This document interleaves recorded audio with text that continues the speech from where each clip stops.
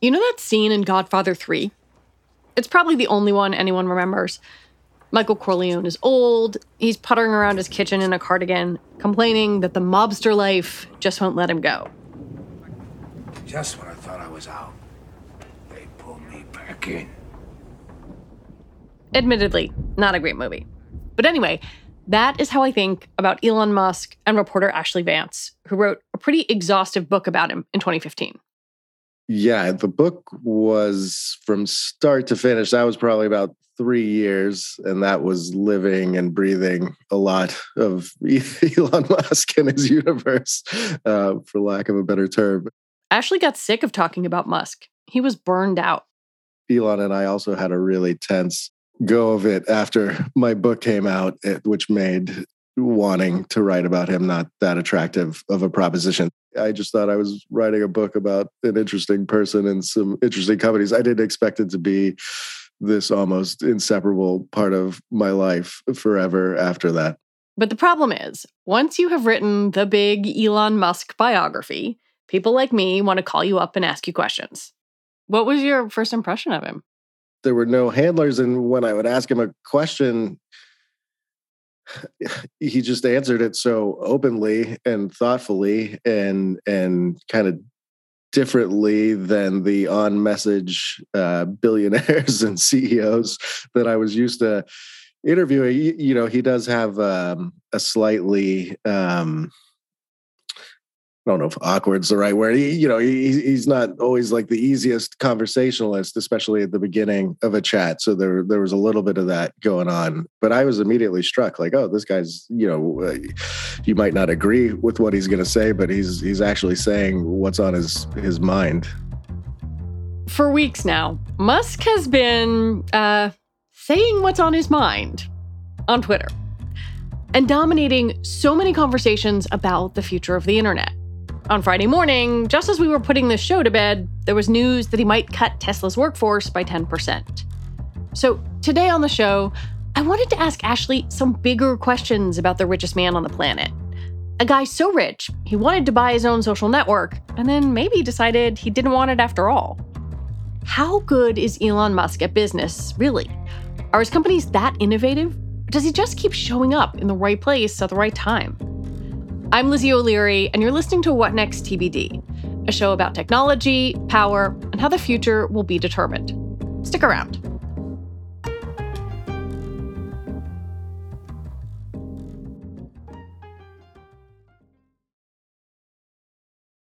To understand the evolution of Elon Musk as a businessman, you have to go back. Back before the tweets and the rockets and the controversial cars to the late 1990s. In his 20s, Musk started a company called Zip2 with his brother Kimball. The idea was to provide online directories and city guides to newspapers. And Ashlee says this Elon Musk was hardly the flashy global celebrity we see today. He'd grown up something of a loner and this almost sci-fi nerd. He was a little awkward. He was a little shy. And that was reflected a lot, I think, in the way he ran Zip2. He was the CEO, but had no experience being a CEO. He was pretty rude to people that worked there. I mean, he would have meetings where he would just dress people down brutally. And he's still known as being this tough boss to work for, but it was almost like a little bit different. It was almost coming from this place of insecurity, I think, and trying to let everybody know that he thought he was the smartest guy in the room and being pretty abrasive about it. I mean, this was a guy who was trying to make his way in the world, and again was something of a kind of insecure loner. Musk sold Zip2 just as he was starting his second company, X.com, an online bank. It would eventually merge with another company and become PayPal.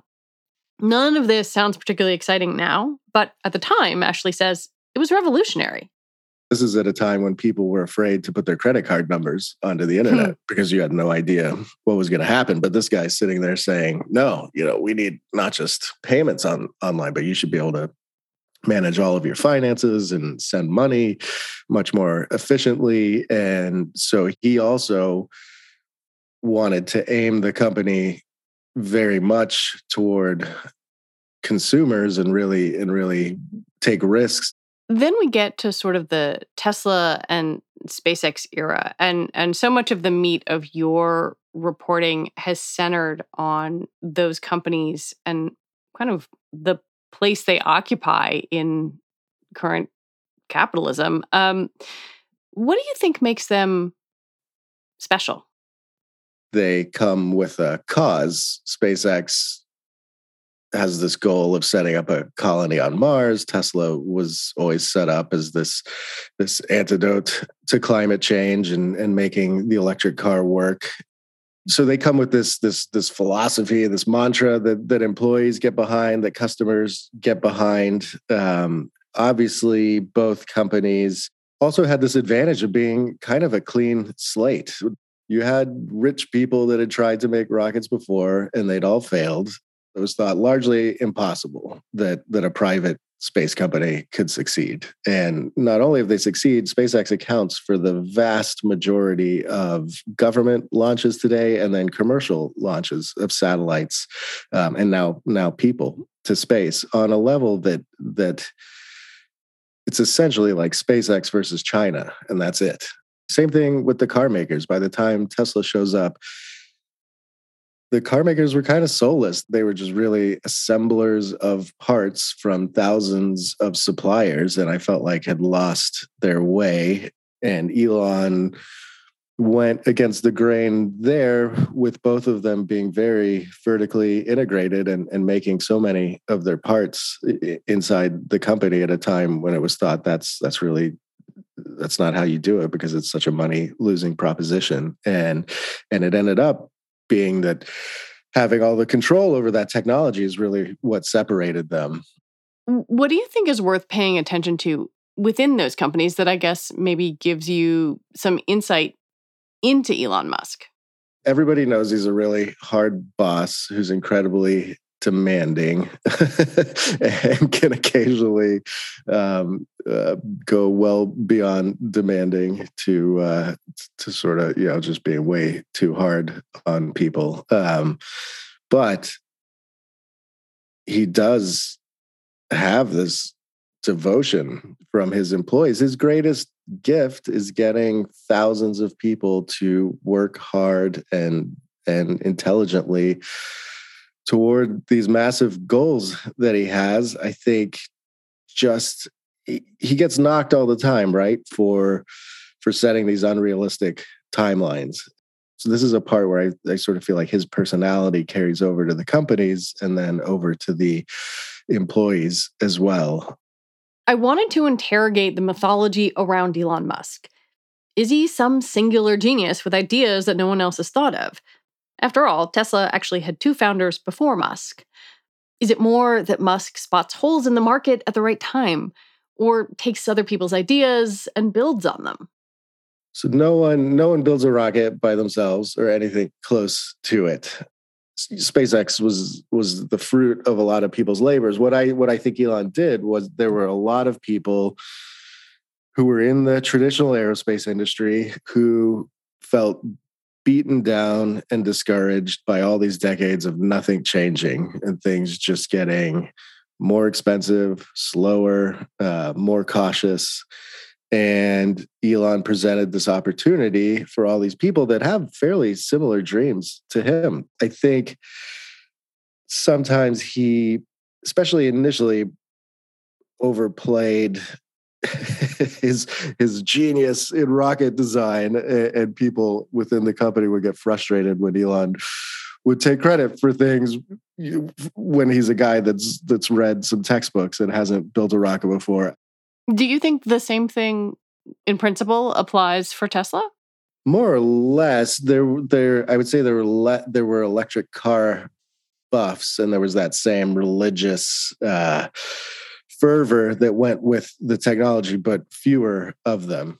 I think the freeing aspect of Tesla was treating the car like a computer, and it became a technology object rather than just a car. And this this so played to Silicon Valley strengths and let Elon tap into, again, these hundreds or thousands of incredibly smart people who now had this new platform. They didn't have to go build some ad targeting engine on Facebook. You could be super smart and amazing and go work for Tesla and put this thing into a car. And it was a whole new, just a whole new world to go apply your smarts.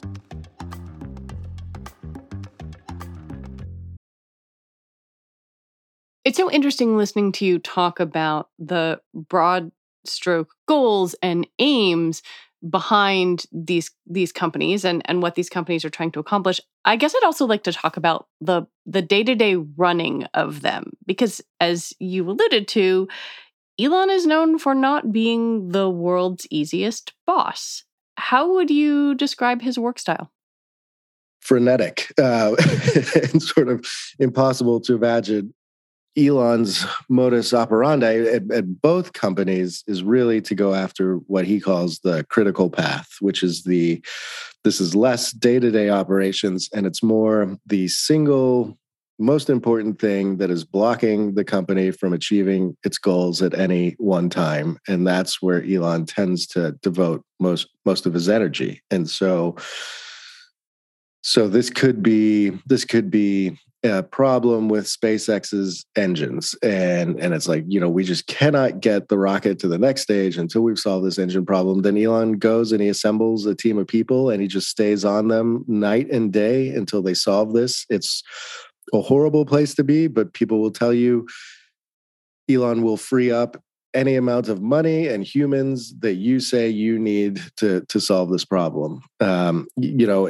And so I think at SpaceX, he's been able to move from problem to problem to problem a bit more quickly. Tesla's had these enormous problems where, like with the Model 3, everyone saw they had this tent factory and they couldn't make the car. I mean, they could not, their factory was broken. They couldn't make this car that was essential to the company's survival. And so that is the critical path. And Elon was there for months, right? Obviously talks about sleeping on the floor and all that stuff. And so sometimes this is a short-lived thing, and then sometimes it's this multi-month thing where you have Elon Musk breathing over your shoulder for months until you get this factory working. I asked that in part because of some of the complaints about both SpaceX and Tesla, sexual harassment complaints. Tesla's Fremont plant has been sued by the state of California with allegations of, really shocking racism at the plant. And it makes me wonder how much attention Musk pays to the culture of his companies, or if it's about the problem at hand, as you're describing. It's probably something that's changed over time. It's kind of funny because for a long time, I think Elon sort of was the culture of the companies. You sort of bought into this guy's thing. The work, you knew it was going to be relentless.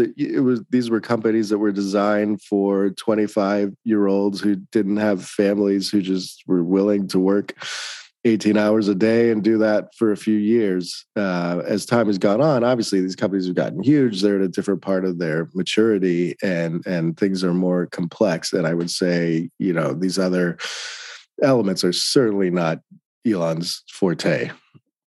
Yeah, I'm thinking about an email that he wrote to Tesla employees in 2017 after some more allegations of racism had emerged at Fremont. And he basically wrote that, anyone who uttered a, quote, unintentional slur should apologize, but then any victims of that should, quote, be thick-skinned and accept the apology. And I can see what you're saying, that if you're 25 and you're all working together in a room overnight and you have embraced the ethos of Elon Musk, that might wash for you, but that certainly did not go over well with a lot of the Black employees at the Fremont plant.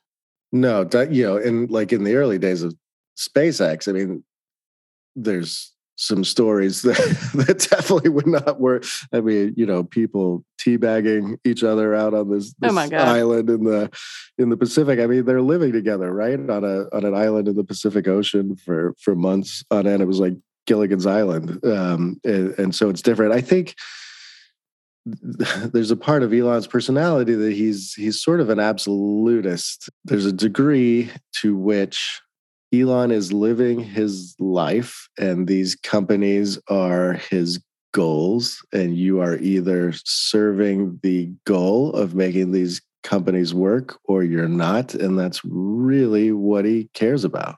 He's on a mission, and I think some of this is annoying detail work. Musk rarely makes life at his companies easy. For one thing, he's repeatedly snubbed his nose at regulators. In 2018, the Securities and Exchange Commission charged him with securities fraud after he tweeted that he was taking Tesla private. He later settled, but has continued aggressively tweeting about the SEC. Lately, Musk's insistent personality and those tweets, trolling musings on free speech, content moderation, COVID, wokeism, the Democratic Party, and left-wing bias, seem like they could put mission-driven employees in a tough spot. Well, it's all certainly got a lot more complicated over these last couple of years. Something like Tesla so obviously used to stand for fighting against climate change, for being pro-science, right? And it was a rich person's bauble to some degree. But overall, I think a lot of people would agree that it symbolized something pretty good. It was not just a cool car. I think most of the employees felt like the customers, right? It was clear, and we were all on this same path. I think, my God, that is not the case anymore. During California's 2020 COVID lockdowns, Musk reopened the Fremont Tesla plant over objections from local public health officials. He called the national response to the pandemic dumb and a panic, something that Ashlee says alienated a lot of his customers. They were appalled that he was taking this stance. And so if the customers are feeling that way, obviously there's going to be employees who feel that way as well. It used to be, if you wanted to work on this kind of stuff, you would put up with a lot of crap from Elon and working at the company because that was the only place you could do it. Increasingly, people are going to have options. In thinking about the Twitter bid, a lot of his other companies seem to be about creating something or spotting an opportunity and filling a market need. But this would be acquiring something that was already built. I wonder if it feels different to you or why you think he wants it. It feels different and underwhelming to me and a really bad idea. It's completely surprising to me that he would take over something that is so far along in its existence. I mean, he takes so much pride and pleasure in creating things from whole cloth. I feel like this Twitter thing is just a huge distraction. We happen to be living at a time where the world's richest person just is letting everybody right into his subconscious out in the open. And I don't think we've seen this before. And it's wild. It does make me think however this thing plays out, if it undoes some of the Elon mythology. Or does it just build mythology with a different audience? Elon has become this religious figure already. And all the Twitter stuff plays into it more and more. You either love him or you hate him, apparently. and the zealots on both sides are quite dramatic. I think that this whole Twitter drama only plays into all of that, especially if he ends up owning it, and it will exacerbate it even more. It's so funny to me because I don't think I've ever seen someone, a public figure quite like this, go through these changes. He was, because of Tesla and somewhat because of SpaceX, he was just hated by the right for so long. I remember Mitt Romney in his debate with Obama just held Tesla up as this loser. You put $90 billion, like 50 years worth of breaks into solar and wind, to Solyndra and Fisker and Tesla and Enter1. I mean, I had a friend who said you don't just pick the winners and losers, you pick the losers. Of the government's mistaken policies around funding green tech. And so the right completely hated him. I mean, even in Texas, I still think today you still can't buy a Tesla at a Tesla store, and yet here's the company is headquartered there. And he's now embraced by so many people on the right and all these people on the left that had bought their Tesla who were out there signaling their good intentions to the world. It's all muddied now. I think it's so funny. It's hard to think of a figure who's gone through a transition quite like this. Is there any way to kind of clear that stuff aside and look at these companies and say, are they successful? Is he a good businessman? It's complicated. The SpaceX, without question, is the most successful rocket company that's ever been created. The problem is that launching rockets is not traditionally a very profitable business, and SpaceX is not miraculously more profitable than anyone that's done this before. It's a brutal business. It's one that they are very successful at, but most of the company's value and future revenue and profits hinges on its satellite business, which is Starlink, and this constellation of satellites being built around the world to be almost like a global internet telecommunications provider. So is SpaceX a success? In many ways, a million times, yes. Will it be around in 40 years? It kind of hinges on Starlink to a big degree. I mean, that's all the hopes and dreams and profits of the company. Tesla obviously went through so many years of not being profitable. I give it some leeway because they had to build all these manufacturing plants, a global charging network, but have reached a point now where they've been churning out profits pretty on a regular basis, although some of that is tied to these EV credits that they get. But to me, Tesla looks like it will survive. It will be successful. It is the dominant electric car company at a time when the entire world is moving towards electric cars. Even if Tesla went away tomorrow, we're talking about electric cars for the decades to come. And SpaceX, if it went away tomorrow, it would be a problem in the short term, but he has kicked off this huge revolution where everyone wants to be like Elon Musk and wants to be the next SpaceX, and commercial space is here. Just one last question before I let you go. You mentioned in one of your answers offhandedly that, he wouldn't be great without blah, blah, blah. Is he great? Do you consider him great? I think his companies have accomplished tremendous things. The way I think about it a lot of the time is like if you had 20 years of your life, just take any 20-year span.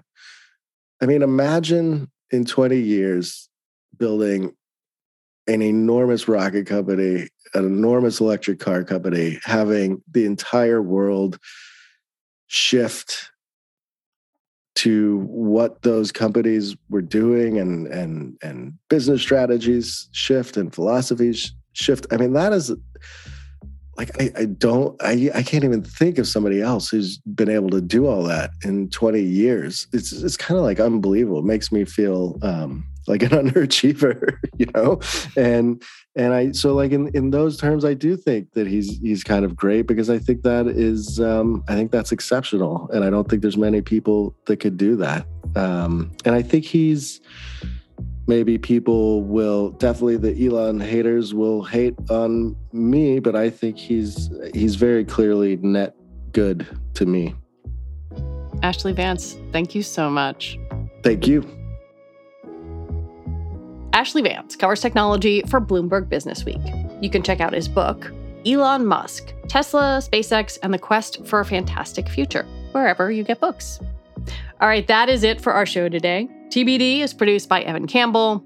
Our show is edited by Jonathan Fisher. Joanne Levine is the executive producer for What Next. Alicia Montgomery is vice president of audio for Slate. TBD is part of the larger What Next family. It's also part of Future Tense, a partnership of Slate, Arizona State University, and New America. We'll be back next week with more episodes. I'm Lizzie O'Leary. Thanks for listening.